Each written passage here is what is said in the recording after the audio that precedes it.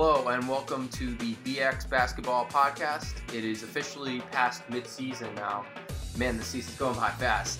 I'm your host, Nick Englander, here with Kristian. And it's been a hectic season to say the least. Obviously, Celtics coming off a beating the Toronto Raptors again. Kyrie buried them again. They're still inconsistent again. They're fifth in the East right now. They're 27 and 18. They're 26 and 18. They're playing the Grizzlies tonight. By the way, this is weird because the last podcast we did, the game coming up was the Grizzlies, right. And now we're doing another podcast, and the game coming up is the Grizzlies. They're playing the Grizzlies tonight. A lot of storylines to talk about. Obviously, DeMarcus Cousins' return tonight. Carmelo, there's a recent report saying Carmelo Anthony. Multiple teams are interested. Which is crazy to me, but I mean, it's whatever, you can make that attempt if you want to. I mean, I hope it's the Sixers. I want to hurt that team as much as possible. That'd be crazy. And we talk about the recent story coming out about the Knicks and how Porzingis is unhappy that they're apparently not going to let him come back. We'll see how that plays out. So I guess we should start. We started last time with the Celtics, so let's do something that. Let's start with the Knicks. So obviously, you heard the reports that supposedly Porzingis is upset that he wants to come back. He feels like he's ready, but the team is not wanting to bring him back. And supposedly there's tension between the two. My thoughts on it are like, he's still a restricted free agent, so it's not like they're not going to. They're not losing him. Exactly. Yeah, they're not going to lose.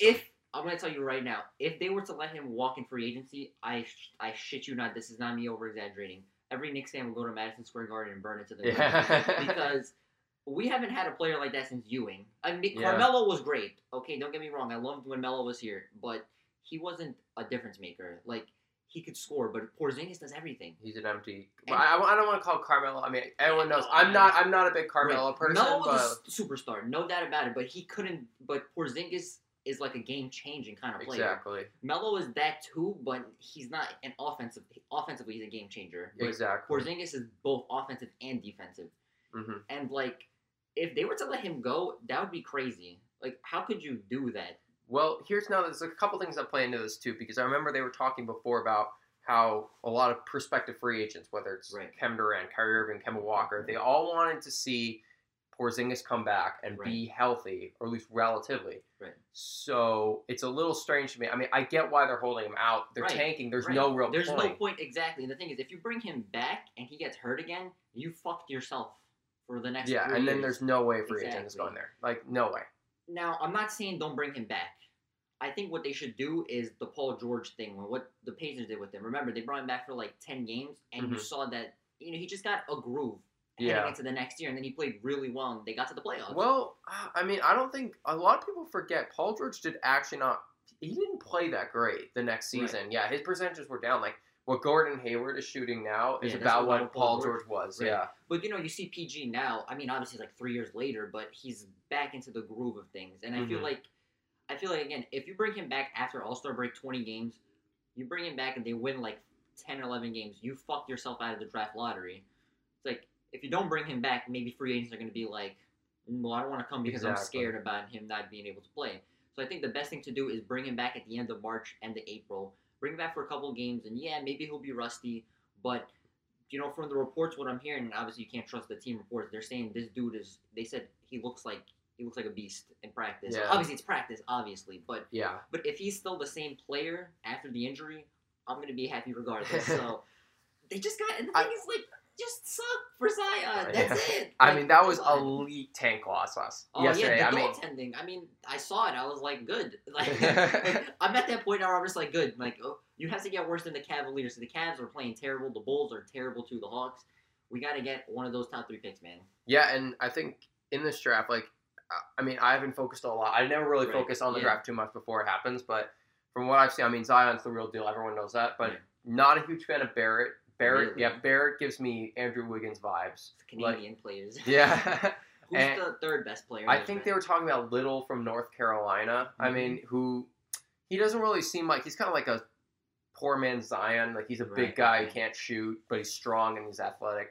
I mean, listen, the Knicks are going to get a good pick, no matter what happens. But with the new lottery odds, that can be 1, that can be 8, for all we know. Exactly. And at this point, we all know what their plan is. They're trying to get at least one superstar. At least one free agent, whether it's Durant, whether it's Kyrie Irving, whether it's Kemba Walker.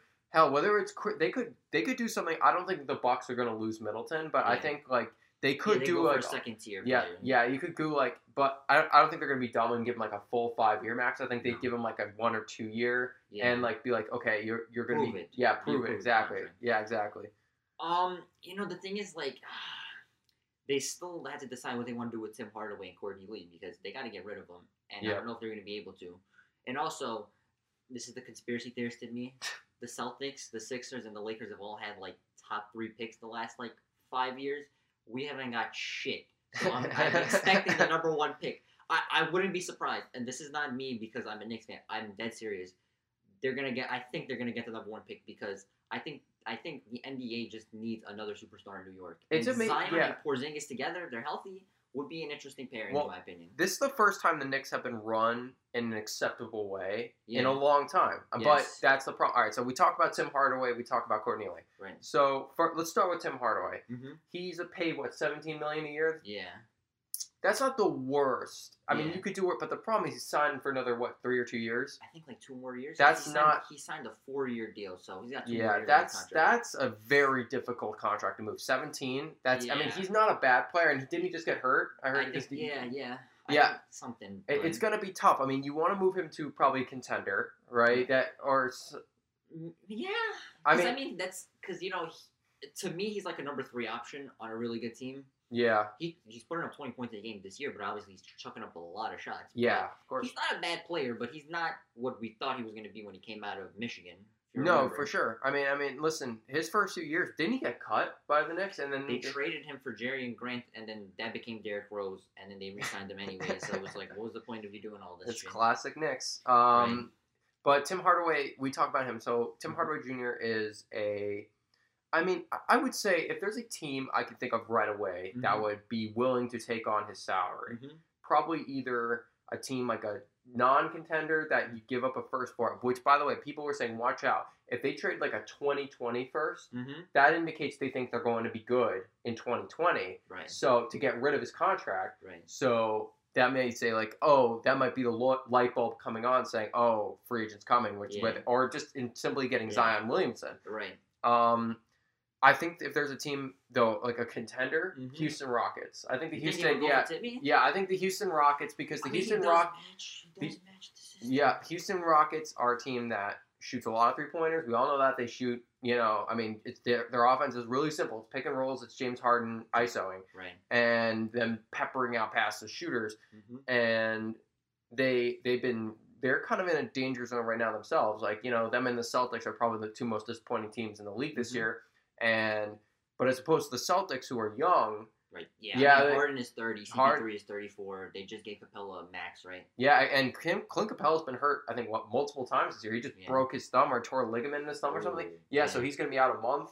Yeah, like it's not good. Like I think they feel like, and also they've been looking for a 3 for a long time because Carmelo didn't work out. James Ennis isn't very good, and they don't have anybody else on the roster. Yeah, I mean they have a guy I think they drafted named Gary Clark who's caught on with the team, but he isn't that great. Right. At this point, I think the Rockets make a lot of sense. Plus, they can match salaries pretty easily because they overpay guys. Exactly. Yeah, and now, do I think it's going to happen with them? No, but I think it's possible. Yeah.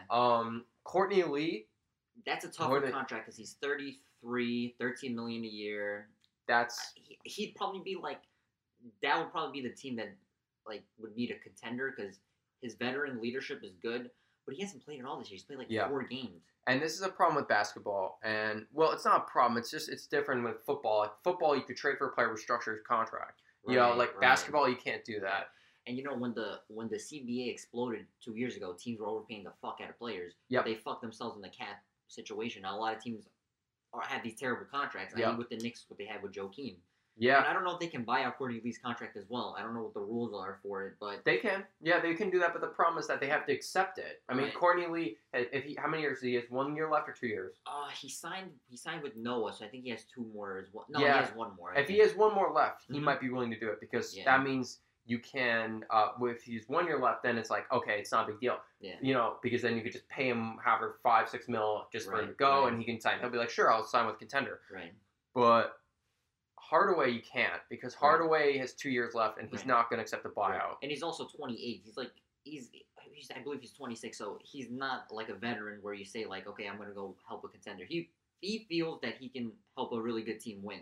Mm-hmm. And also, I lost my train of thought, but I think if they were to trade both of them, it's not going to be mid-season. I think it's going to be in the off-season. Okay, yeah, that's fair. I mean, Tim Hardaway definitely, because he'll have 1 year left, so exactly. I don't think they're going to trade him mid-season, because who's going to want to pick those guys up? You feel me? Yeah. And there's rumors they're trying to trade Cancer because he's upset. Yeah, I mean, he has 1 year in his contract though. I mean, I heard a Zebo for Cancer for the Kings, and I was like, Yeah, I mean the Kings, you predicted that they were going to make the playoffs. Right. They're still not in there, right? They're still in the mix. I mean, I don't know. I mean, they're a tough team to predict because they've wildly overachieved, and of course, being the Kings, they almost fired their coach. Apparently, recently they just picked up his option. So he's a great coach. Yeah, he's done underrated. He's a very underrated coach.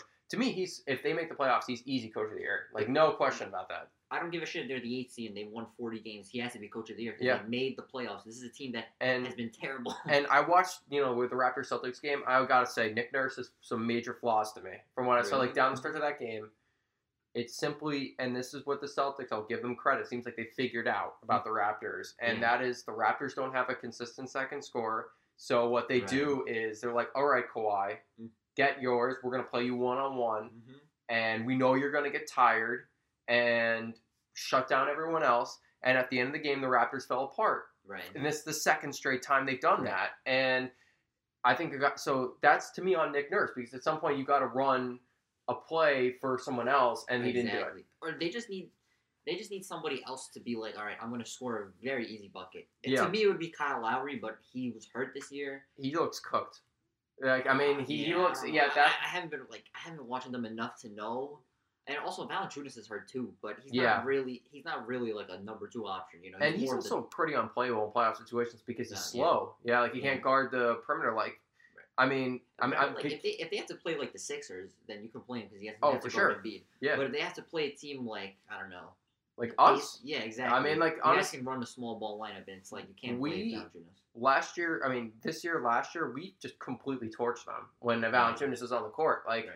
Both in Toronto, where we have a 1 and 2 year, more than 2, it feels like 5 at this point. We just never win. We never win in Toronto, and they never win in Boston. Like, that's just kind of how it's been. And it's still they went 0-2 in Boston, and we're 0-1 in Toronto. It's crazy.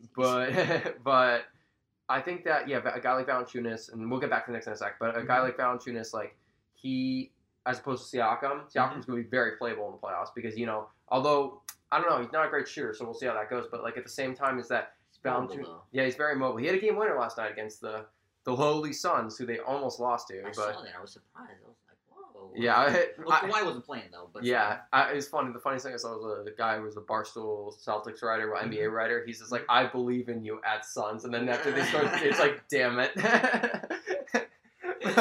Oh my god, nice. But so the next, like we mentioned that, the contracts and stuff.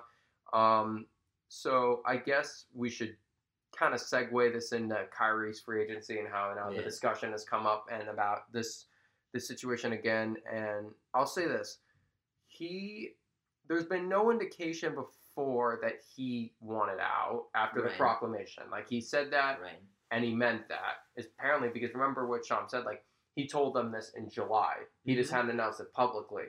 I think 2 things he was waiting on before was A, were they actually going to go after LeBron, like Stephen A. said, which we obviously we're not going to do that. And B, he wanted to see, I don't know, a commitment of ownership, commitment of the front office, So here's the deal. I think he's still planning on re-signing, but I think, sure, there's a little doubt. You can't argue there's probably been a little doubt. But remember, this is what he wanted. He wanted to be a leader. And in New York, I mean, I guess Durant's not a leader, so maybe he would run that team. But that's a hot take. Well, he said it himself. You're right. He said it himself.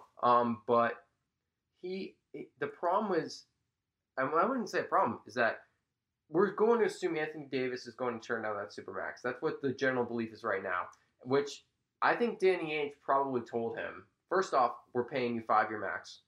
Like, that's just going to happen. Yeah, I think that's going to happen. I mean, it's not like Isaiah. It seems like we're very willing to do it. Yeah. We wouldn't have traded for... Kyrie's better than Isaiah Thomas. No, I know. Yeah, and he's younger. Yes, exactly. Yeah, and he's younger. I mean, no, and it's no offense. I mean, Isaiah Thomas was great, but I mean, he had all these flaws, and I knew we weren't winning the title with him as our starting point guard, unless we got like Durant and everyone else, which I mean, no one really knows how close we got. Everyone just says we were the second choice or whatever.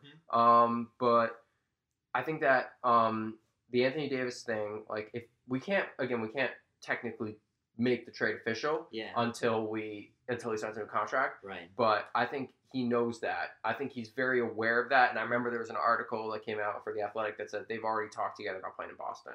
So, like, it's possible. I think it's not just about this year for him, but it can't help. And I think now a lot of people have brought up Jimmy Butler too, which I'm a little surprised at. I didn't think he wants to come to Boston. No, not Boston, but that he might be looking elsewhere. And I'm not surprised at that. Yeah, no. I mean, we saw the report over winter break that he had friction with Brett Brown, and so a lot of people were saying he's eyeing the Clippers now. Here's my opinion, honestly. I think the 5-year max is going to be too much for those guys to turn down, both of them, because I think no matter how the season goes, no matter how the Sixers or Celtics season goes, like, Jimmy Butler's can't be paid 5 years anywhere else. And if let's say he goes to the Clippers, let's say Kawhi goes to the Clippers, right? You still got to compete in the West, which is tough. I mean, and you get paid less. I don't see it. Maybe I'm wrong. I mean, and Kawhi, it seems like he's still kind of pointing. Yeah, I don't know. I think he's going to stay in Toronto. You think so? I think it's very possible. Yeah. I don't, because here's the thing. Yes, LeBron is out of the East, and the East is still weak. But if you're like Kawhi, right? And let's say Kevin Durant does it. Let's say Kevin Durant stays in the Western Conference. Maybe Giannis and a healthy Porzingis and Embiid are the only other 3 players that you'd be like, oh, I gotta get past these guys. Those guys are... Wow, shade at Kyrie Irving there. I'm sorry. Okay, yeah, and the Celtics too. It's the entire Celtics team. They're great. Should be great. Right. But, I mean, I don't know. I still think they're gonna figure it out. But if you're Kawhi and you're Jimmy Butler, right? You want to stay in the Eastern Conference, in my opinion, because it's just easier to win there, honestly. And LeBron is out of the fucking conference. Yeah, and that's the thing, too, though. I think the East is much better this year, especially the top 5. It definitely Now, I will say this. I've said before, the Celtics are going to be, let's say we are the 5 seed. We're 3 games back of the 4, so it's going to be tough. But, I mean, we said about 16 times this season, the Celtics, after a big win, this is going to be the turnaround, and then they just don't. And I think this is just their season, and then the playoffs has to be a new season for them. Yeah, I mean, 2010. I said 2010. That team was a mess. I think they started like 23-8, so everyone was like, all right, it's all good. And then they went 27-27 in their last 54, and things were looking down. Yeah. And then no one thought they were going to be, first off, they feel like, 50-50, them and the Heat. They smoked the Heat. Then it was the Cavs, and no one thought they were going to beat the Cavs, and they beat the Cavs. And then no one thought they were going to beat the Magic, and they beat the Magic. So the Lakers to 7 games. Yeah, we should have won. I mean, I keep saying we should have won. Ron Artest bailed out Kobe Bryant. I can't believe we're okay. Don't bring it back up. But, Lakers fans will be mad at us, but it's true. 25% 3-point shooter made it. Like that, step back. Shit happens, man. Yeah, I mean, but I mean that's my hope. But the chemistry thing, I don't know how bad the chemistry... I mean, but here's why it's surprising to me. Because all the talk before the season was, multiple people were saying this too, that this team was like the closest team in the league. Like everyone is friends kind of thing. Now we're over halfway through the year. And there's already... I mean, the 2 guys to me that have stuck out the most are Jaylen Brown and Terry Rozier. Especially Terry Rozier. Terry Rozier, he is shooting like 37% from the field. Like, that is abysmal. I never I figured he might take a step back, but 37, and not only that, his defense is way worse too. Like, he's basically unplayable until, of course, last night, or was it 2 nights? Against the Raptors? Yeah, against the Raptors, he plays great. All of a sudden, and I'm like, what? Where's this been? Like, and you want to know what he said something interesting post game, like where they're talking about like he picked up Van Fleet full court, and Van Fleet had clear issues with that, and he's like, I kind of decided to do that myself. I'm like, at this point, like, are you tuning out the coach? I don't get, like, he's awful. That's all I got. From a non-Celtics fan perspective, I just think it's like, I don't want to say chemistry problem, but again, I've been saying it the whole time. It's like, I don't want to say they have too much talent, but They might. They don't know how to play together yet. I don't Yeah. know if they're gonna figure it out either. I mean, I still have faith because when the playoffs come around, it's a new season. Yeah. But I think they just have too much talent. It's like they have too many guys who think they can do one thing, whereas they need more. They need more of a players like Marcus Smart and Marcus Morris who know their roles and they don't need the touches. You know, Marcus Smart is a defensive guy who takes charges. Marcus Morris is the rebounder who also defends. Those two guys, Marcus Smart is actually lost in all this disappointment. Is that Marcus Smart and Marcus Morris have shot career highs from three. Marcus Smart has been pressure on yeah. them, Marcus Smart has never been above he shot 34% his rookie year, and then he was like 20% the rest of his career. And now this year, I used to bang my head every time he shot a three. Now he's like a 35% 3-point shooter, and he started 15%, so he's really shooting like 40%. These last few months. Right. I'm like, wow, this is great. And not only that, he got his contract, so which I was worried about. Oh, is he gonna kind of take a step back? He's not only taking a step back, he's played better. Right. He's been much better. Right. Plus his defense is still awesome. Yeah. Marcus Morris was a guy I never thought. Okay, going into the year, I remember Skip Bayless was like, oh, Marcus Morris impacts the game more than Gordon Hayward, and I was like, you're on crack. But really, Gordon Hayward's coming off an injury. I'm going to give him the whole season. Right. I'm going to give him really until next year, honestly. But Marcus Morris has been incredible this year. He's playing at an all-star level. He's shooting 45% from three himself, and it's. Recently he's been a little bit worse, but at the same time, that was going to happen. Everyone knew that. Yeah. And he's just been fantastic. You can't argue with anything he's done. You got to respect it. But I say this stretch coming up, again, on paper, they should win. I said they should win their next 6 games. And you're going to go 2-4. I know. I'm going to lose my mind. Here's the thing. It seems like they figured it out at home. Seems like. So, they did just win 4 straight at home, and now 5 straight counting the Raptors. They're playing the Grizzlies tonight. Like I said, they play on a back-to-back in Atlanta tomorrow. Road games this year we're 10 and 13 on the road, which is just unfathomable. We're 16 and 5 at home. We play pretty well for the most part. Wow, but damn. It's like they're Jekyll and Hyde. It's like you really don't know what you're gonna get, and I don't know if. I don't want to say the Kyrie free agency thing is ruined because, again, what he did early in the year where he said, I want to come back, I think that was okay, great. We don't have to worry about this shit. Exactly. But I don't trust these players. You don't really know what they're thinking. Like Kevin Durant, Kyrie, you don't know what they're going to do. Now, personally, with Kyrie, what other team would he go to? Well, we all know the obvious ones. Here, it's the Knicks. But let's say he thinks the organization is dysfunctional and he still doesn't want to be on the Celtics. Yeah. Where else is he gonna go? I don't really envision him being a match on another team. So. I think the Knicks. The obvious thing is if they want to get him and Durant together. Right. But here's the thing. I think he does. I know he loves the owner. Our owner's name is Whit Grosbeck. He's got his money. I think in the medical. He got medical. That's. But he's been a great owner. Really, since he's definitely been fantastic. Right. And he's stayed away from the exactly. No one knows. That's why it's good. You don't know about Wick. That's a good thing because everyone knows James Dolan for being a fucking idiot. But because he wants to sign his best friends that ruined the organization. Exactly. Isaiah Thomas. Yeah. Wick, on the other hand. He pays the luxury tax. He's willing to do that. He stays out of it. Exactly. And he can be a bit. He's not a pompous ass. Joe Lacob is a pompous asshole, even though he's a good owner. But by the way, he used to be a minority owner of the Celtics. He's from Massachusetts. He's from a town called Framingham, which is actually I know a couple of kids from Florida. I'm from there. But Wick. I won't say fully stays out of it. He does help in the decision making, but he knows his role. Yeah, and he kind of did. Apparently, he claimed one time that the Nets trade is that Danny Ainge was originally going to do just Paul Pierce for 1 pick, and then he was like, "No, we should get more and trade both, all 3 of them." And Danny Ainge was like, "I don't think we can do that. We're going to ruin the trade." And initially did, and then they changed it. And he kind of claims credit for. I don't really know if Wick did that. I think that was more Danny than Wick. Right. But at the same time, I know Kyrie loves Wick. He invited him to the Uncle Drew thing.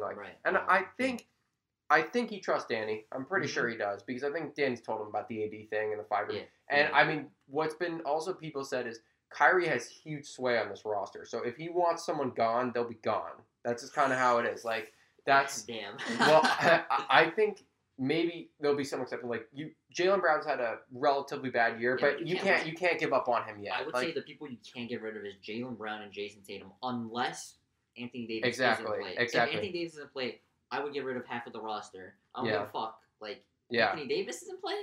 Yeah, and listen, there's some guys I know Kyrie wouldn't want, like Gordon Hayward. Like despite his struggles this year, especially recently, he's been excellent at home against the Raptors. He torched them. It's the second straight time he's done that against them. Like at home, he's been pretty damn good recently. On the road, he's been a complete disaster, and I don't get it. Like it doesn't make any sense. And it's like against the Spurs, he didn't score like in 20-something minutes, but then now he goes out against the Raptors. Just torches them all night. Like it doesn't make any sense. Know what? It's one of those years where it's like you try to think what the problem is, and you'll never figure it out with this team. Know. You just can't. And now we get the Kyrie's comments, and we talk about the young players. Like I said before, it got blown out of proportion. It definitely got blown out of proportion, and he apologized for it. But it's something to consider. You know, like first off, I really think that last year Kyrie and Terry were very, very close. That was reported. But Terry Rozier has been such a big issue for this team to the point that I think Kyrie's probably lost it on him a few times. And how could you not? Because he's so much talent for backup, and his basketball IQ is so low. Like it's up. And you saw him in the playoffs last year. He has tremendous talent. Scary Terry. That's what they were calling him. Yeah, he was playing great. And that first game of the year was like the exact opposite of how the season has gone. It's when they beat the Sixers. Yes, we beat the Sixers again with Butler. Don't get me wrong on Christmas, but like it's been different. Like, look, Kyrie played like crap that game, right? And Terry played great. And Horford played. Horford hasn't been healthy for a long part of this year. He's definitely still also an important factor. He's definitely playing through a knee injury. But he's not like he's been bad. Like last game, he was very good against the Raptors. Scored like 21 points. But I think it's just a combination of a bunch of things. And the good news is, like you said, it's a new season once we hit the playoffs. Right. And I've seen in 2010, I was like, this team is going nowhere. We need to blow it up. Right. And then once the playoffs hit, I was like watching, like, where was this team? Right. Like the last 54 games here, they just completely embarrassed. I remember Game 5 in Cleveland, just embarrassed them. They basically made LeBron leave. I remember that series. He took off their shirt. He was like, I'm fucking done with this. That Game 6 image, I'll never forget that. Like him walking out on that, I was like, damn. I was like, God, like this is, and then Orlando, we won both games in Orlando. Like, that's amazing. The first two games, like, that basically never happens.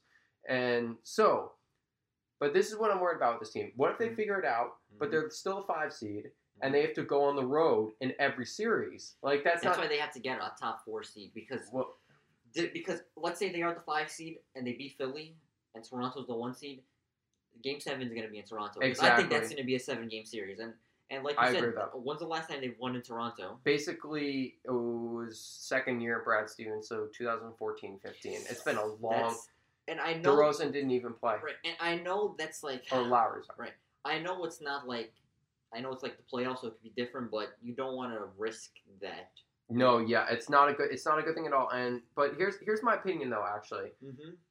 I always wonder this, because my brothers and I were talking about this last night. They said they'd rather play the Raptors than the Bucks. Really? Personally, I disagree with that. No, I don't think you want to play the Bucks because they're just so long and athletic. Yeah, but here's the problem: we beat the Bucks. They can. They Brook Lopez, who's all of a sudden an elite 3-point shooter. Point God. He's like, but that was, by the way, most underrated signing of the offseason, by far. The thing is, like, the Bucks, what they were missing was like a low post scorer. And Brook is that too, but he's also be able to stretch the floor. Yeah, exactly. And lets Giannis just freely move around the offense. Now, here's why I still say the Bucks. What has Budenholzer done in the playoffs? Nothing. Right? Yeah, you saw how his 1-seed Hawks got to the Eastern Conference Final. But obviously they played the Cavs, they got crushed. Yeah, exactly.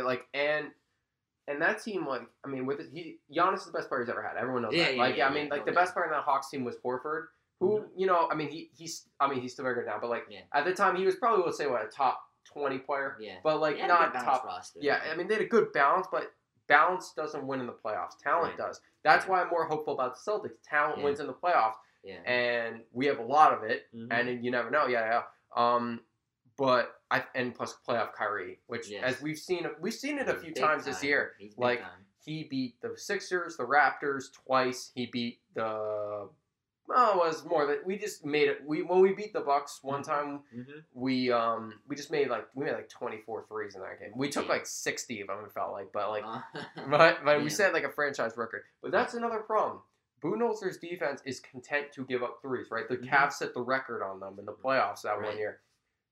That doesn't work in the playoffs. I mean, they're definitely with a longer team now, but that's a problematic strategy. Like honestly, if the Nets wouldn't beat them or anything, but if they played a team like the Nets in round one, who Nets looks like they're going to be in the playoffs this year. Yeah. That's a problem because that team makes a lot of 3-pointers. So, like, are you going to be really dropping back against them and daring them to shoot? They're going to be like, good, that's what we want you to do. Right. And so, I don't know. Maybe I'm wrong. Maybe that Bucks team, they're just going to go in there and they're going to be the best team in the East. They're going to steamroll everyone and go to the finals. But I don't know. I don't see it. I don't know.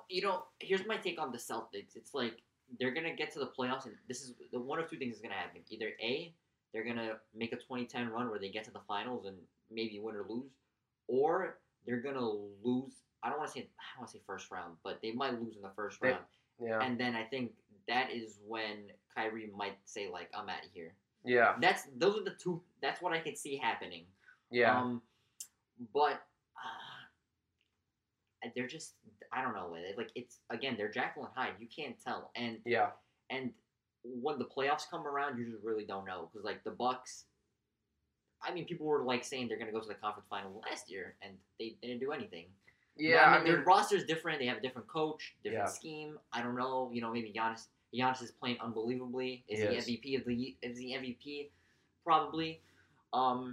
But you just don't know, man. And, the Sixers whooped the Pacers last night, but you don't know what could happen in a 7-game series if those two play each other. The Sixers just don't match up well with the Celtics. They just don't. And I said before, like, but speaking of the Pacers. They have Joel Embiid, who's a difference maker, but if Horford is healthy, he's going to be able to contain him. And Ben Simmons. Baines, too. Yeah. And Ben Simmons, like, I mean, he had a triple-double against us. He had, like, 30 points and 20 rebounds. But, I mean, the dude was just driving to the rim. Yeah. And I was like, why are the Knicks just, like, staying off? Exactly. Like, look at how the Celtics guard him. They literally do not guard him outside the paint. Shoot. Yeah, like they. I shoot better than him. Yeah, like that's not a joke. Here's something to consider too, because we mentioned the Pacers real quick. Because I've said this before. The Pacers have a skill, and that is they don't lose to bad teams. That is a skill. That's why their record is so good. Right. They destroy the bad teams. But in the playoffs, those teams lose very frequently, and you've seen them against. They lost by 27 to the Celtics. And, I mean, it was on the second of back-to-back, and they didn't have Turner. But they gave up 135 points. I mean, at the end of the day, if you give up that many points, you get beat that bad, you're not better than that team. And the Celtics should have beaten them the first time had they Kyrie not blown a layup and Oladipo hit a contested three. Yeah. Like, I mean, but really, more or less. Yeah. Yeah, the Pacers struggled against the Sixers. They're 2-1, I believe, against the Sixers this year. I mean, they're 1-2. The Raptors basically haven't beaten them at all. They got crushed without Kawhi, and they said they were doing a graphic, the records against all those 5 teams in the East. You want to know who had the best one? Celtics. Really? The Celtics were 7-3 against those teams. And it makes sense because it seems like the Celtics, like, they step up their game when they know it's an important game. Yeah. It's like they've had some bad losses. Like, they lost to Orlando. They lost to the fucking Knicks. We lost to Orlando twice. We lost to the Knicks at home. We lost to the Suns at home. We lost to... That's crazy. Yeah, it's... Listen. I'm okay taking some nights off when you're a team that talented. This isn't going to be like the Brad Stevens teams. I said that scrap. For every game. Yeah. I'm okay with that. You're going to lose some bad games. Right. But when you're down 26 to the Knicks, when you're losing to the Phoenix Suns at home, those can't score. Yeah, exactly. Well, the Suns can't play defense. That's more their issue. Yeah. But still you lose to them. The Suns at home. Then you have trying to remember. losing the Magic twice. That second, did you even see the second Orlando game? I didn't. Like, we were beating them by 10, 12 in the third quarter. We was And like, you blew the lead? yeah, it was legitimately like Brad Stevens said after the game, our defense wasn't really a problem. It's the fact that when we're up 12, you can't extend the lead. And this is a thing about Brad Stevens' team, because this has been true for every team he's had. When they're down 20, you can never give up on them, because they always are in a game. They don't ever give up and they don't quit. That's what they do. But when they're up 20, they almost always blow the lead. Like, they almost always, whether they win or lose, most of the time they win. But this year, a lot of times they've lost. Orlando, that's another one. Yeah. Like, it's baffling how they just get up 15, 16 points, and then the lead's gone in like 3 minutes. Against the Raptors, they're beaten by 16 points. My brother's like, time to pull away. I'm like, oh, God, I know he's going to say it. It's going to jinx it. Yeah. And then, boom, Raptors took a 5-point lead at one point. 4-point lead. It was almost more, and Lowry missed a three-pointer, and then the Celtics kind of won the rest of the game. That's why they won. Right. But, like, it's baffling. It really is. Like, the fact that you can't extend leads with this amount of talent. Yeah.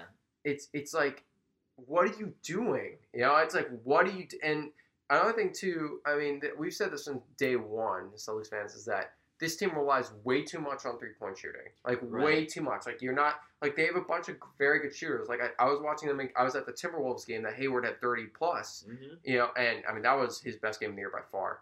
But in that game, you're watching them warm ups and like, oh my God, they're not missing. Like, they're not missing anything. Like, yeah. That's everybody at warm ups. That's true.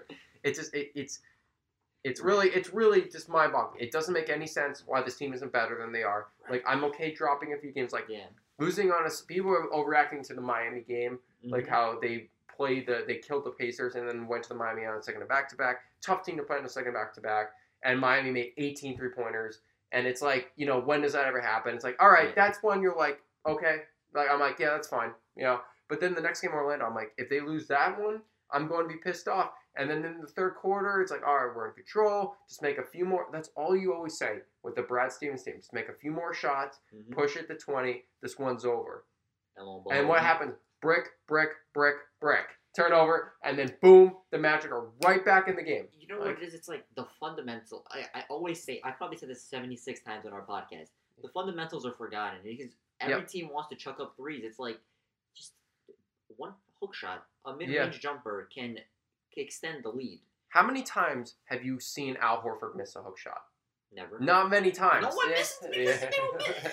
Hook shots are the easiest shot. You can't block it unless you're fucking like 7'5" and can jump. Yeah, unless you're like placing like a DeAndre Jordan type, like or like Tim Duncan back in his prime, like exactly. And I said before, the assist thing. You talk about that. That's a great point. Right. They said the Celtics, they had 30 plus assists again last night. When the Celtics had 30 plus more assists or something, they're like 15 and 3. When they have like less than 20, they're like 5 and 12. Like it's simple. It's so simple. Like.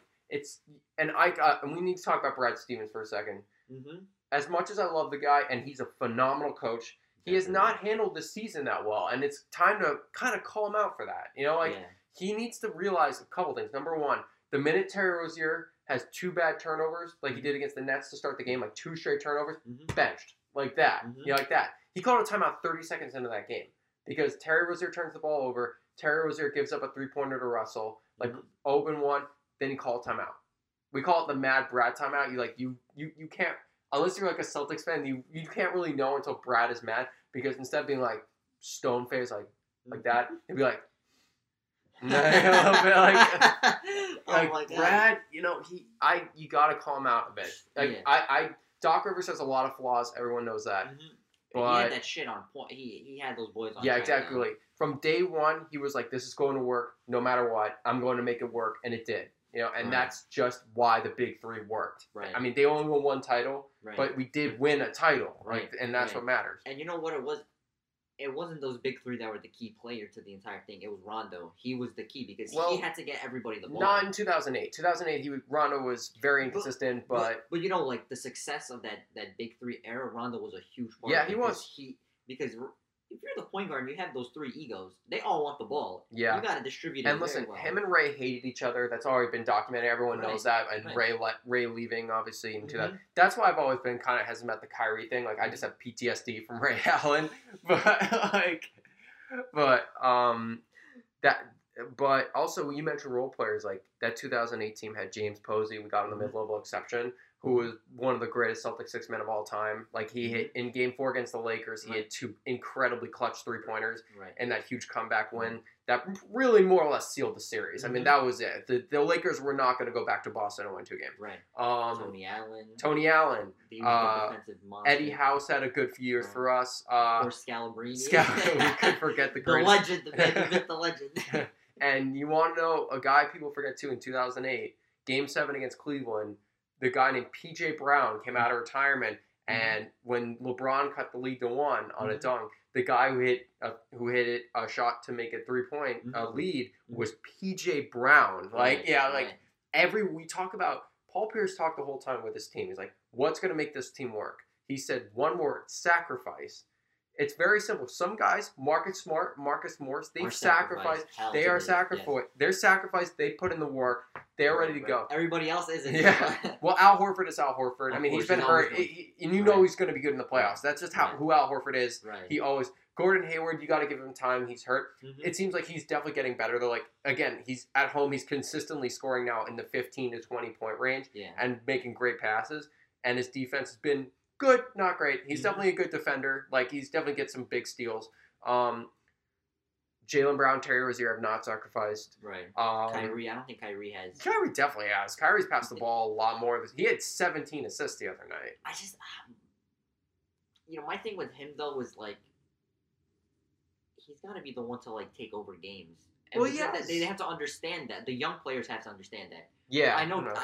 Tatum. I think Tatum, Brown, and Rozier think that they can take over a game. It's like Jason Tatum. The thing is what he said about LeBron. About how I'm sorry or whatever. Blah, blah, young players. Yeah, he's right though. Like he is right. He's right. Like the young players think that like I'm gonna take over the game. It's like no, you guys.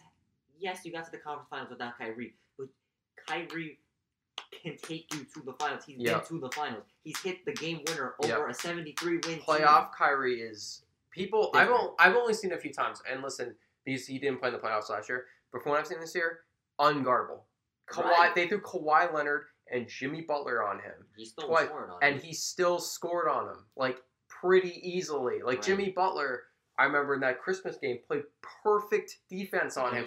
And he scored. He missed one shot out of, 5. It's like, I was watching, like, how? How do you do that? And so, yeah, I mean... It's just baffling. I mean, I hope they figure it out. I just don't want to, at this point, I mean, everyone's light at the end of the tunnel for the Celtics is just, we're going to get Anthony Davis in the offseason. But you can't think like that. You can't think offseason. You have to think, you have to think right now. How do we figure it out right now? Right. And obviously for Kyrie's free agency. Like, you gotta figure this out by simply playing better. And I'm not asking you, and like I said, the Cavs Kyrie has experience at this. The Cavs were 19 and 20. LeBron sabbatical. But again, they had LeBron James. LeBron comes back. Team figures it out. Team wins 11 straight games. And from that point, they never look back and won 54 games. I'm not asking for this team. I mean, I don't even care as much about the seed as much as the matchups at this point. But all I'm asking for this team is to go into the playoffs and think all right, we're playing at a good level right now. We seem to have figured it out. Right. Figure it out. We keep saying it, but I guess that's all you can really say. I don't know. I want to say one thing. This is about the Knicks. Because I went to the Christmas game against Milwaukee. One, the crowd was dead because it was a bunch of tourists. I was so pissed about that. I was watching. But 2, this is how you know a player is good. You look up at the scoreboard, you're like, Giannis has 36 points and 15 rebounds, and I didn't even know. It's like he's playing great, dude. I think Giannis could take a team to the finals. He maybe could, yeah. If we want to talk about the Eastern Conference right now, to damn, I think they could get to the finals, dude. I think those 5 teams. Maybe the Pacers, no, but the other. I think the Sixers, I would say they'd probably be the 4th team to make it if they had a chance. Probably, give or take, maybe you would say Toronto. Switch between Toronto and Milwaukee, and then I still think Boston is the best team. Like those 4 teams can easily get. If this team is playoffs if this team is home Celtics playoff, like if they play like they do against Toronto, against Philly, they're not losing in the playoffs. Right, like they're not going to lose. Like, and listen, I said before, I mean, if Milwaukee gets the 1 seed and Pacers are the 4 or the 5, stay in that seed. Don't try to get a top 3. Like, don't try to get Toronto in round 2. Right. Stay in that seed. I feel like I'd rather play the Bucks. And real quick before we switch to Cousins, Jason Tatum. So you mentioned Jason Tatum. I mean, I've ranted enough about Jaylen Brown. I've ranted about Rozier. Rozier has been way worse than Brown. At least recently seems to have been picking up a bit. Although you saw the Marcus Morris, Jaylen Brown showing match. That was probably a little blown out of proportion, but he's right because Jaylen Brown, his effort is still a problem. He still doesn't give it he doesn't try on a lot of defensive plays. And granted, I mean, everyone does that, but he does it way too much. Right. That's his problem. He thinks like he can just kind of stand up, not guard, and which I'm he's like, playing 2K defense. Yeah. Exactly. When he gives a crap though, like when he gives a shit, he can shut anyone down that he wants. Like I've seen him do it. Like he was guarding Oladipo one possession and just swallowed him. Like just couldn't get anything off. And that was pretty much the whole Pacers game. Like the Pacers just looked completely. I mean, second back-to-back no Turner, which matters a lot, but they just looked completely overwhelmed against the Celtics in that game. And I was like, how many times am I saying this season is described by one word? Why? Why aren't we better? Why did you shoot that? Why aren't you playing better defense? Why is Terry Rozier still playing? Why is this? It's why. That's all. That's all I can say. And real quick on Tatum, he's so talented, but his shot selection is sus. He's Kobe in it, right? Yeah. I mean, it's getting better. Yeah. But he still takes some mid-range fadeaways that you're just why? That's exactly why. No. Yeah, it's terrible. It's boggling. It's mind-boggling. So let's get back to DeMarcus Cousins. So we talked about the Warriors. Warriors. I mean, everyone. Are they the first seed or are they still the second seed? Second, okay. I believe. It doesn't matter. No. Listen, they're going to go. Everyone knows the West is. Fine, I'll say the West is worse than the East this year, in my opinion. Like I think so. Yeah, I think that there's more balance. There's a lot of schmas in the West. Yeah, exactly. Who is the second best team in the West? Nuggets? I guess the Nuggets, but they just beat the Nuggets by 50. You know, in Denver. Like it's now what DeMarcus Cousins is going to do to this team. I'm going to tell you in one word, and you're going to laugh at me, but it doesn't matter because they're winning the title anyway, and everyone knows it. He's going to do basically nothing, and I think that, like, honestly, like, because I'm basing it off one thing too. There was a report from The Athletic that said they're legitimately concerned what he can do for them because he looks out of shape. I mean, that's with an injury that happens. Right. He's out of shape. Bless you. Thank you. Live podcast sneezing. He's out of shape. You know, he's clearly doesn't look as fast and whatever. It's a concern, but is it really a concern for them? No. I mean, now listen. They gotten away, with my opinion, having the worst big man rotation in the league for like the last 4 or 5 years, just because they are so stacked in all the other positions. But in my opinion, DeMarcus Cousins, I do think they're going to attack him on defense. Like I think a team like the Rockets they're going to ISO on him and attack him. Yeah. They're going to be like, because the Warriors had a flawed concept against the Rockets, and that's that you should switch. Which is not a good idea. It wasn't a good idea. And Harden just kept burning them. Really, everyone knows the Rockets should win the series, but like every time they switched on to Looney or Bell, I'm like, this is not going to work. Right. You know, like, and even when CP3 was getting switches too, CP3 was killing that series, absolutely destroying. And so yes, it's going to hurt them defensively. He's probably going to help them maybe a little bit offensively. I don't even know, but at this point, but it's like what does he have to do? Like, nothing. Pass the ball. He just has to pass the rebound. Just be a presence. Has Boogie ever really been a good defensive player? No, never been. It's like I think people are. They're thinking that he's going to be the same Boogie in like Sacramento and New Orleans before the injury. They don't need 25 points a game. Yeah. He just has to average like 2 points and just be a body there. Just make layups. Exactly. Like, you can make layups. Like, honestly, playing for the Golden State Warriors, I mean, that's the most wide open team. Like, the floor is so spaced that their big men, like, I mean, I've said it before, Looney's not an NBA player to me. Like, if you were on any other team, he'd be cut. Jordan Bell on any other team, maybe Jordan Bell would stick, but even he, I think, would be cut. Yeah. Jonas Jerebko is, for the Celtics, was a fringe rotation player, and he's a major player for them right now. Yeah. They're terrible. It's a terrible group of big men, and yet they're they're still gonna going to get win. maybe. Yeah, they're still going to win the championship. Everyone, Isn't it such a pain in the ass? yeah, it's like which is why I hope Kevin Durant leaves. that's Like, yeah. I want the balance back in the NBA. Yeah, no, and listen, like I've kind of said before, if you really think about it, let's say the hypotheticals, right? Let's say Durant goes to the Knicks, Mm-hmm. and Kyrie stays, and AD goes to the Celtics, and Jimmy Butler leaves for the Nets.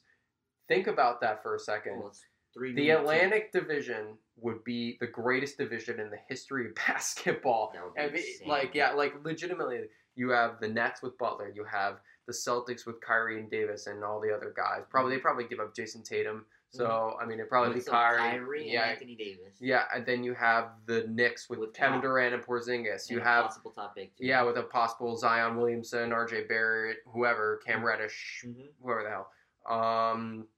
Sixers still have Ben Simmons, Joel Embiid. Then, like, legitimately every team in that division. Raptors if they can keep Kawhi. Raptors if they can keep Kawhi. That's legitimately a fight. That division will be a war. Like, I mean, that's a bloodbath. Yeah, that division would be complete. Can they all win 50 games? Would that be possible? Yeah, I don't know. Considering how many times they'd have to play each other, 4 times a year. Fuck. Yeah, that would be insane. That'd be insane. But about the Warriors, yeah, I mean, we don't even have to go too much into this topic, but are they going to be better, worse, or the same with Boogie, in your opinion? They're going to be the same. They can't be worse, can they? Like, how can they be worse? Unless he's so unplayable. Like, unless he shoots like 30, which with the Warriors, how would you shoot 30%? But, like, he shoots like 30% and plays terrible defense. He's not really a three-point shooter. I mean, he can shoot the three, but I think he's going to know his role, and his role is just going to be a body. Exactly. They just need a big body down there. They might just need to, on defense, just try their best to take charges. Right, exactly. Now, I will say, if they get the Rockets again, and I don't know, I don't think the Rockets are just... They don't have the firepower this year. It's not the same team. They don't have Ariza. We talked about last year was probably their best chance to, like, overthrow them. If they would have got Jimmy Butler, I would have been like, okay, they're a threat again. But at the same time, they didn't. The Philly Sixers did, which, I mean, I guess... You know, we got to talk. We're going to do a mid-season award. Let's just end the Cousins thing early because everyone knows what it's going to be like. All right. So, I guess to transition back to the East a bit. So, the Sixers are an interesting spot right now. They kind of are a team that, even with the Jimmy Butler thing, you know, we talked about the issues they've already had. There have been rumors he wants out, which I don't personally think he does. But... it's tough to tell. I mean, he's... No, in his track record, you know, he couldn't stay in Chicago because, like, he hated it or whatever. He couldn't get along with his teammates. It's happened again in Minnesota. It's happened again in Philly. I think it's kind of more of a Jimmy thing. It can't be the organizations. It has to be him. Yeah, and I think this is a real... And I kind of relate him, like...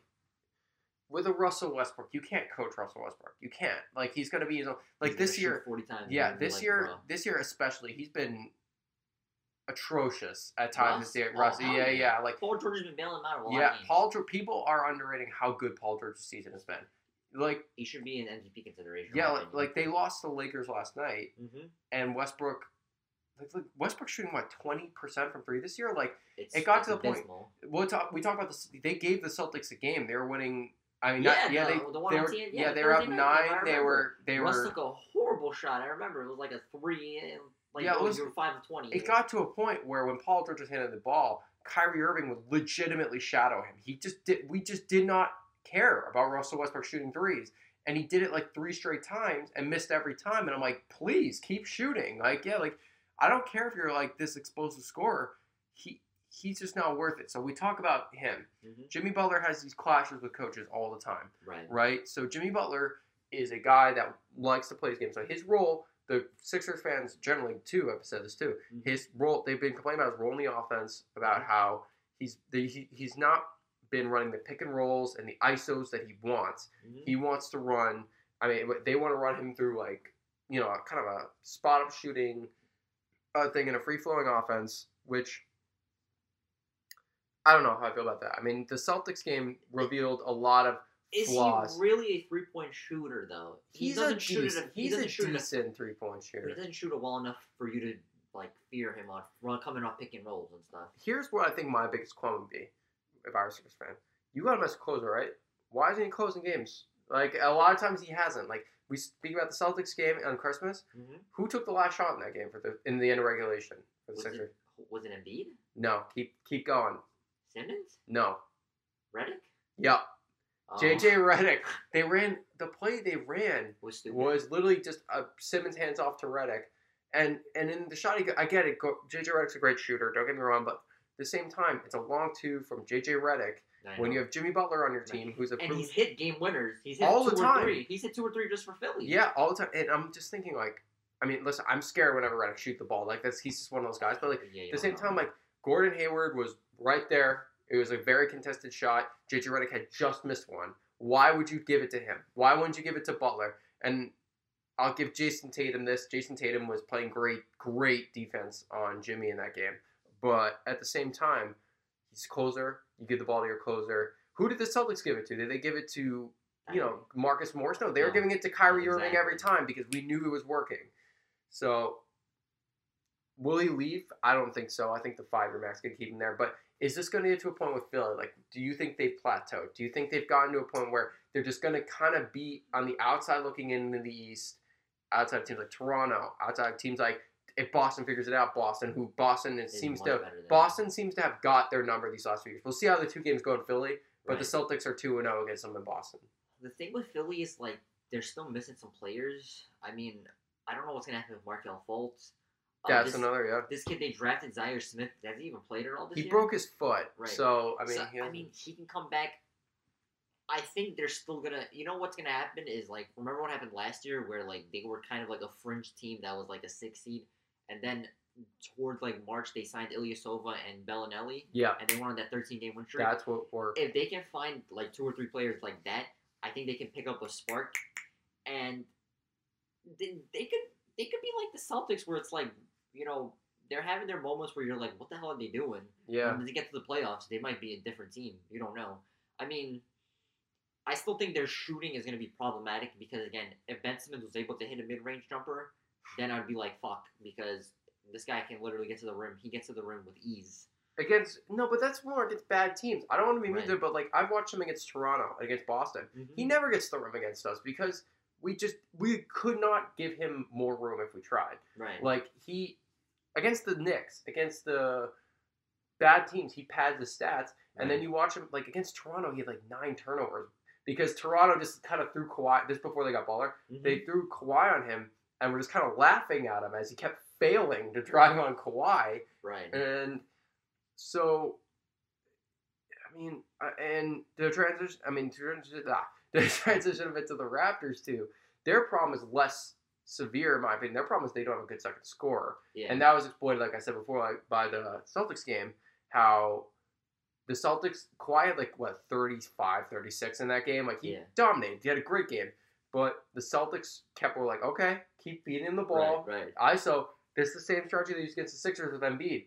Eventually, the guy's going to get tired. Eventually, he's going to start missing shots he doesn't normally make. And no one else is there. And no one else is. And there was a key moment of that game. And the key moment of that game was Jason Tatum. The Raptors are up 4 with the ball, 4 minutes to go or so.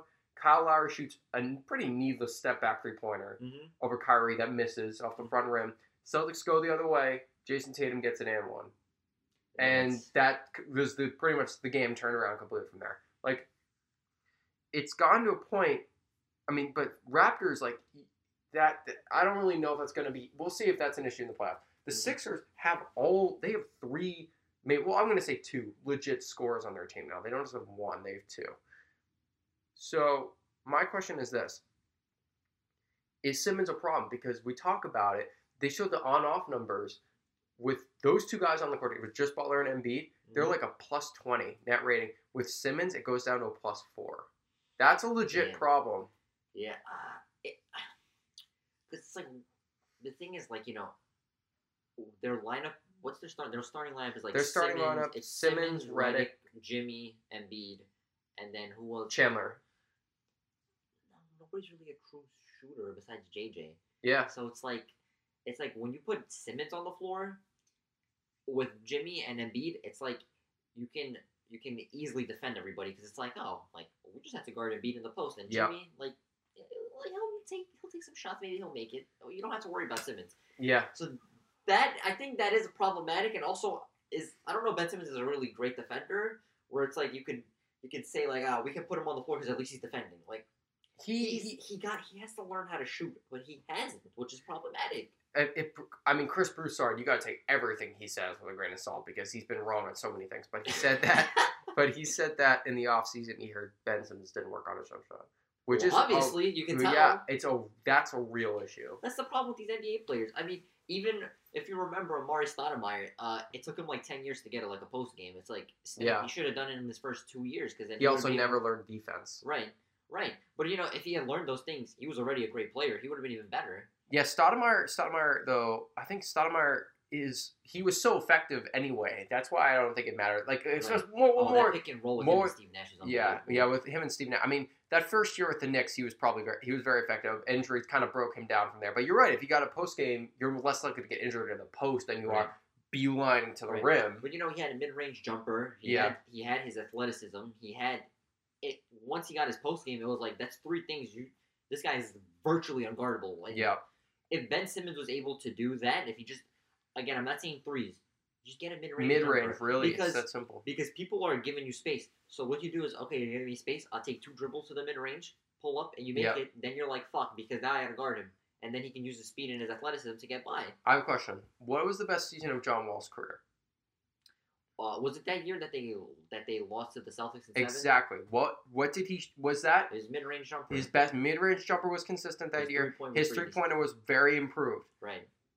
And did you see a pattern here is what I'm trying to say. Like, the Sixers, I mean, Stephen A. said recently they're one shooter away from winning the East, which is just insane. That's laughable. Like, that's not true. You can't. Well, Stephen A., he said, did you see what he said yesterday? He said, like, because Kyrie called LeBron, he might, now a source told him he might go to the Lakers. Kyrie's not going to the Lakers. Like, no way. If he's gonna leave anyway, everyone knows where he's gonna go. He's going to go here. If he left Cleveland because he didn't want to play with LeBron, why would he go back to the Lakers? Yeah. Why would he go back to play with LeBron? That makes no sense. Just because he called him one time. Stephen A. sources, goddammit. Yeah, I know. Listen, he's gotten one thing right ever, and that is he got LeBron to Miami before everyone else, and he deserved credit for that. That could have been a freaking guess for all we know. But anyway, Philly is in a tight spot right now. They have. I mean, they got to get bench help some way. I mean, I heard speaking of the Knicks, they're interested in Noah Vonleh. Which Noah Vonleh's been pretty good for the Knicks. Well. For the Knicks this year. He's on a 1-year deal, so I don't think the Knicks would give him up unless the Sixers gave us something decent. Well, I mean, I think it's worth it. Just they might, you know what? They might package Noah Vonleh with Courtney Lee because I heard the Sixers are. I don't know who said this, but I heard they might be interested in Courtney Lee. I mean, Courtney Lee's a shooter, so. I mean, the Sixers. We also talk about their bench. That's a major issue too. I mean, McConnell is. He's tough, and he's a great, from the paint in. He needs, if Simmons were like McConnell, because McConnell basically never misses from the mid-range, he'd be very, very tough to guard. Exactly. But I mean, he's shooting I saw a percent, he's shooting 20% on mid-range shots. Simmons? Yeah, which, does that surprise you? No, but no. There was a stat where it said that, of all the starting point guards in the league, there was never one who didn't shoot a 3, and Ben Simmons was the first one. It was 42 games where he hasn't attempted a 3. That's amazing. Yeah. Every point guard ever has attempted at least 1 3 through half of the season. Ben Simmons didn't shoot 1 3 yet. That just tells you he's not confident in his shot. And we talk about Fultz. Even if Fultz comes back, he's not a good shooter. And they had multiple opportunities to get guys. They could have got Trevor Ariza. They didn't. They could have gotten the Wizards. The Wizards. They're a hot mess. They're. I mean, although Bradley Beal's been playing really well, we're gonna have a trade deadline kind of thing for a reaction, and I think Trevor Ariza, even though he just got traded, could be another key. He might get going back to Houston. But Beal's another one of those guys that we have to watch out for. Yeah. I think the trade deadline, when everyone thinks there's going to be a ton of trades, it never happens. Mm-hmm. But last year when no one thought there were going to be any trades, it was trade, with the Cavs especially. Right. How with the Celtics? I mean, I'm watching out for Terry. Could Terry be moved? Especially if they go to Kyrie and Kyrie says, I'm still committed. They might just go and say, should we get rid of Terry at this point for a more pure backup point guard? I've mentioned, I think a perfect fit for the Celtics would be Tyus Jones. But because Tyus Jones, he's not spectacular at anything, but he doesn't get in the way. He doesn't choose. That's the best kind of. Again, you need those role players who understand their role. Yeah, and Terry 100% gets in the way. By how many times he shoots the ball, and that's. I mean, sorry to go off on this other bit, but the problem with playing Hayward and Rozier and Brown together is that Rozier takes all the shots. So Gordon Hayward can't get any shots off, and Jaylen Brown can't get any shots off because Terry's just jacking contested threes. Right. But trade deadline. Yeah, back to the Sixers. I'm trying to think. Like they had multiple. Ariza got traded. I'm blanking on it. Wasn't there another guy that got traded too? That was a role player shooter. Kyle Korver. The Sixers could have gotten Kyle Korver. Right, and he went to Utah. And he went to Utah instead, which, I mean, a lot of East teams I'm sure are very happy about because he's out of the East. And, I mean, I still think Utah's going to make the playoffs, but I think, but, like, they're not winning anything. Another team that's been disappointing, by the way, Utah Jazz. The thing is, like, it sucks because I love Donovan Mitchell. I think he's a beast, but this is their ceiling. It's like a playoff team, second round. Yeah. And no one wants to go play in Utah because it would be, like I said, it would be nice if Paul George went there because that would have been a fun team to watch with him and Mitchell. Or if Gordon Hayward stayed and then you have Donovan Mitchell. Yeah. Would have been fun to see. But yeah, I mean, it's tough. It's tough to get.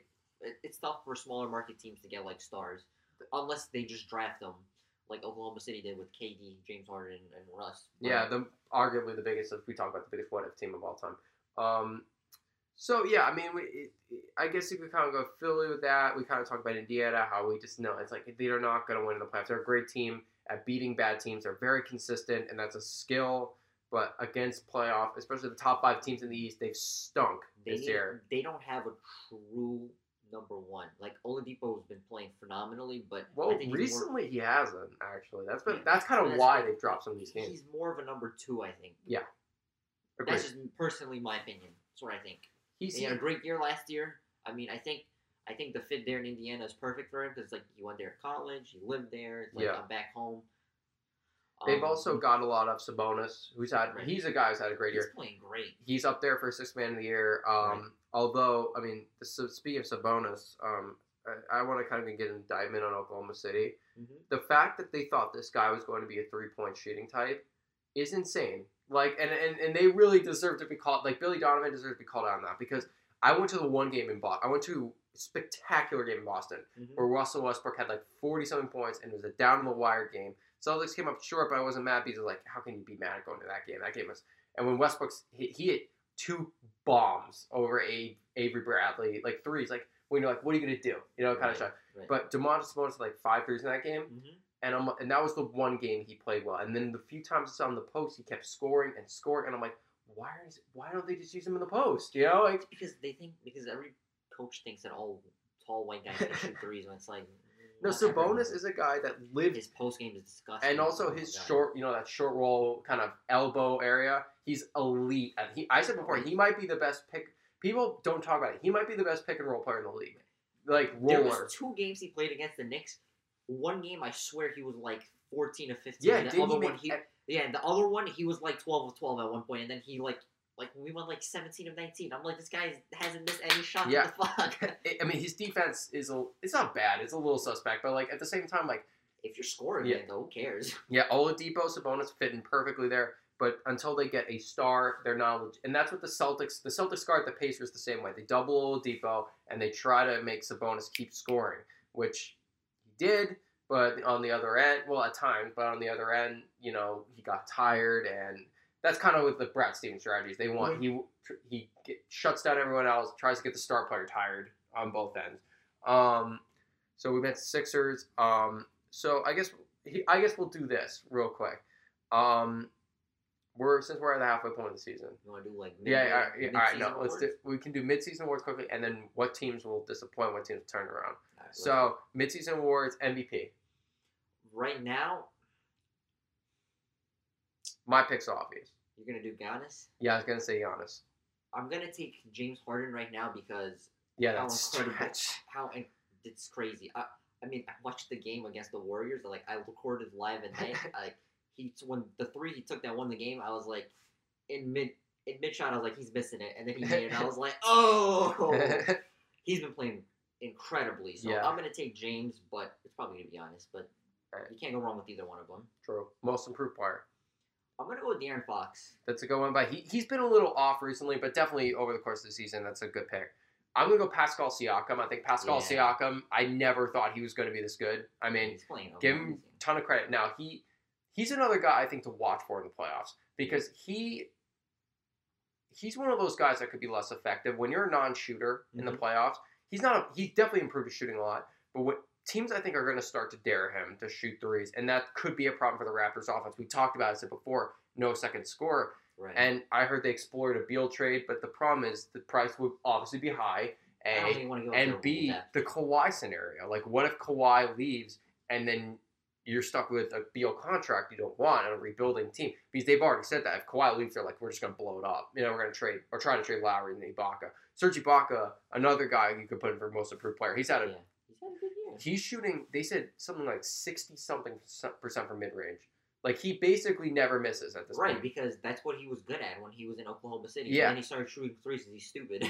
Yeah, like he's shooting something like 30% from three. And it's then, like... so simple. Yeah, it's like, really, it's amazing how many teams don't keep the game simple and play to player strength. Right. We talk, in hell, the Celtics they have the same problem right now because a lot of players are playing out of their strength. Terry, right out of their strength zone. So, most improved player, you said De'Aaron Fox, I said Pascal Siakam, coach of the year. I'm going to say Jaeger if the Kings go, but if not, probably, it's either going to be Budenholzer, Nick Nurse. I was going to say Luke Walton. No. Most likely get fired. Doc if the Clippers make the playoffs. I would say Doc is up there. I would Mike Malone. Maybe. Mike Malone, yeah. I would probably say Budenholzer at this point. I think Budenholzer, just the improvement of that team is amazing. And I think a guy I'm most happy for on that team is actually Brook, not even just Giannis. So because Brook has never been on a team that's like above an 8 seed. And so you got to be, he probably is like, the best decision I ever made in my life to sign here. I know, yeah. Even though he got paid like nothing. Got paid like $3-4 million, which is insane considering he's so good. We'll see how he does in the playoffs, though. A lot of people he's another guy who a lot of people are worried about. His defense is bad, so he's going to be unplayable. So most improved, coach of the year, yeah. Defensive player of the year. Probably Anthony. Oh, yeah. No, Giannis or Anthony Davis. I think, it's an easy Anthony Davis. Giannis. Probably, to me, it'd be Anthony Davis, but yeah, it's same. Six man. Sabonis would have been up there for me, but because of Turner's injury, he started a lot of games, so I don't know if that disqualifies him. Sixth man of the year. This is hard. Okay. This is a tough one. Does Buddy Hield come off the bench? Because if it were if that way, I would say Buddy Hield. For me, and I hate to say this because I hate this player, Derrick Rose. Yeah, Derrick Rose. Do you believe he's like leading the All-Star votes or something? Yeah, he's like yeah. Why? Fuck Derrick Rose. Yeah, I hate Derrick Rose. It's the fans. Fucking Derrick Rose sucks. He's sad. Is that Knicks kind of being mad? Yes, he fucking came on the team and passed the ball to Porzingis. What a bastard. Padding his stats. Fuck him. Yeah, I guess. Also, Derrick Rose, I feel bad for him because all the injuries, but he's an idiot. He is an idiot. We had to remember the whole thing is he didn't know what consent is or something. Like that trial, that was like, what? What's wrong with this guy, dude?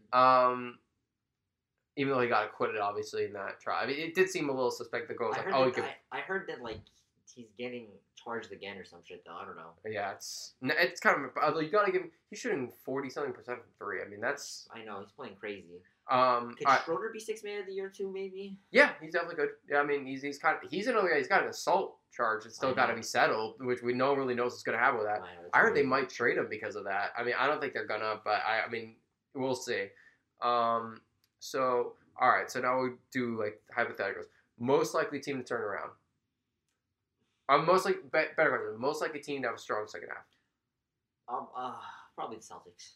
You think the Celtics? I mean. That's the easy pick. I'm not ready to bet on them yet. I'm just really not. And even if they suck the rest of the year or just 500, I still think they have a great chance at the playoffs. Just because again, talent wins. Period. And when we've seen the team play hard, they can beat anyone they really want to besides the Warriors. Like they pretty much have overwhelmed team after good team after good team at home. So. Right. That we totally forgot Rookie of the Year. Rookie of the Year. Oh, well, come on, everyone knows that's Luka. And oh god, the Hawks made. We're gonna see how that pick goes, but that could be up there with worst trades ever. Well, if they get Zion with Trae Young. Yeah. Oh, and we'll do. All right, let's do a most likely thing before the trade deadline. Most likely player to get traded. Bradley Beal's fresh in my mind. I could see it happening. Maybe Anthony Davis if everything goes crazy. In the off season. I think that's in the off season. I don't know. Do you have like anybody who's like on the top of your head? You know, I mean, everyone points to the Wizards, so that's what I think. The Knicks have a few guys that might. I think maybe Timmy's move. Yeah. Cancer. Let's go to the West.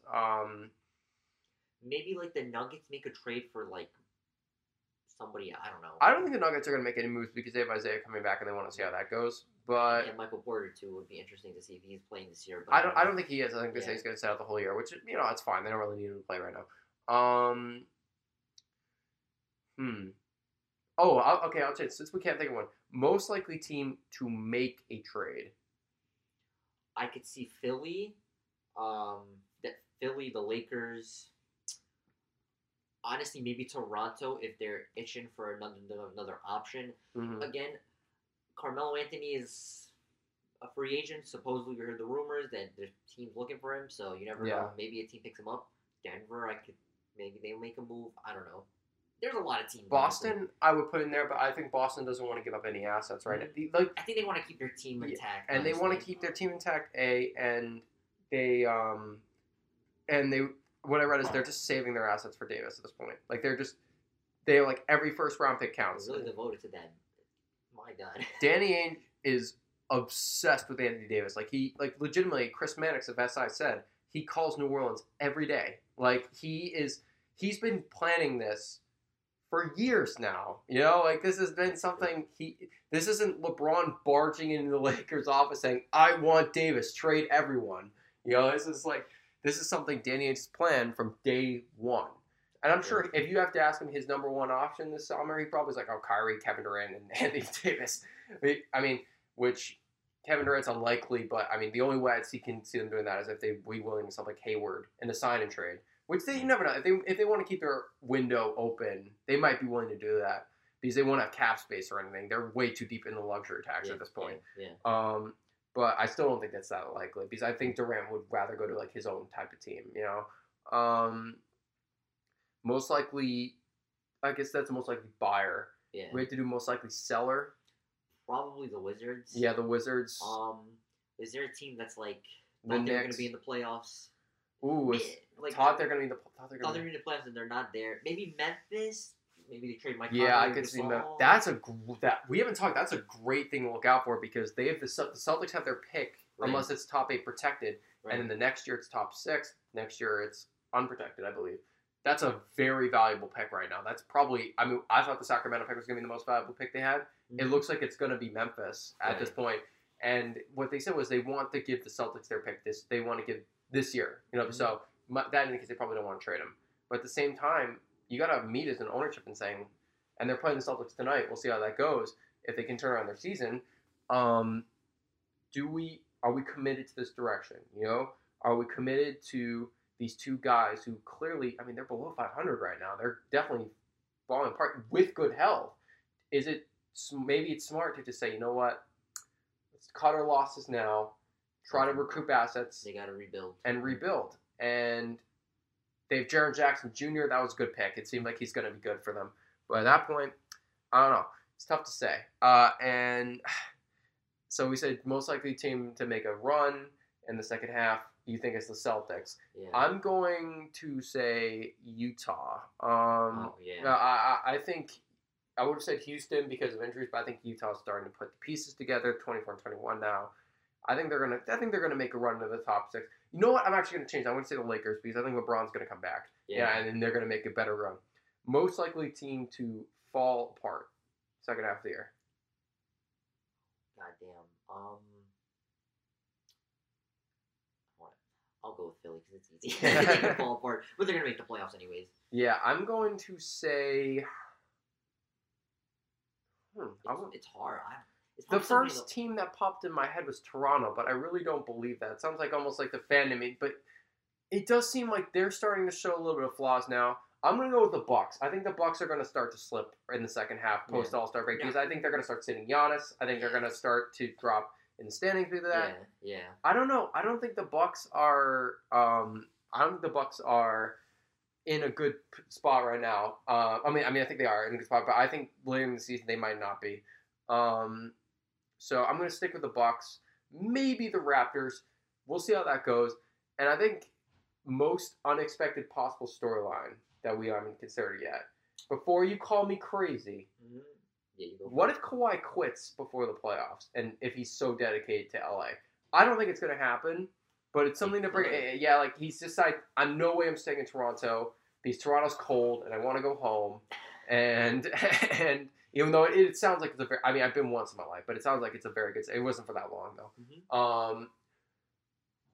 I don't think it's going to happen, but I think that's something people haven't considered. If you had the most unexpected storyline. I'm going to have two. I'm going to say the Celtics drama, no offense, this kind of drama, is it really going to, is it going to make or break the team? Yeah, that's definitely something to watch. And also, is Kemba actually going to be dedicated? Yeah, that's... Is Kemba going to be dedicated to this trash-ass team? Yeah. Free Kemba. Kemba leave.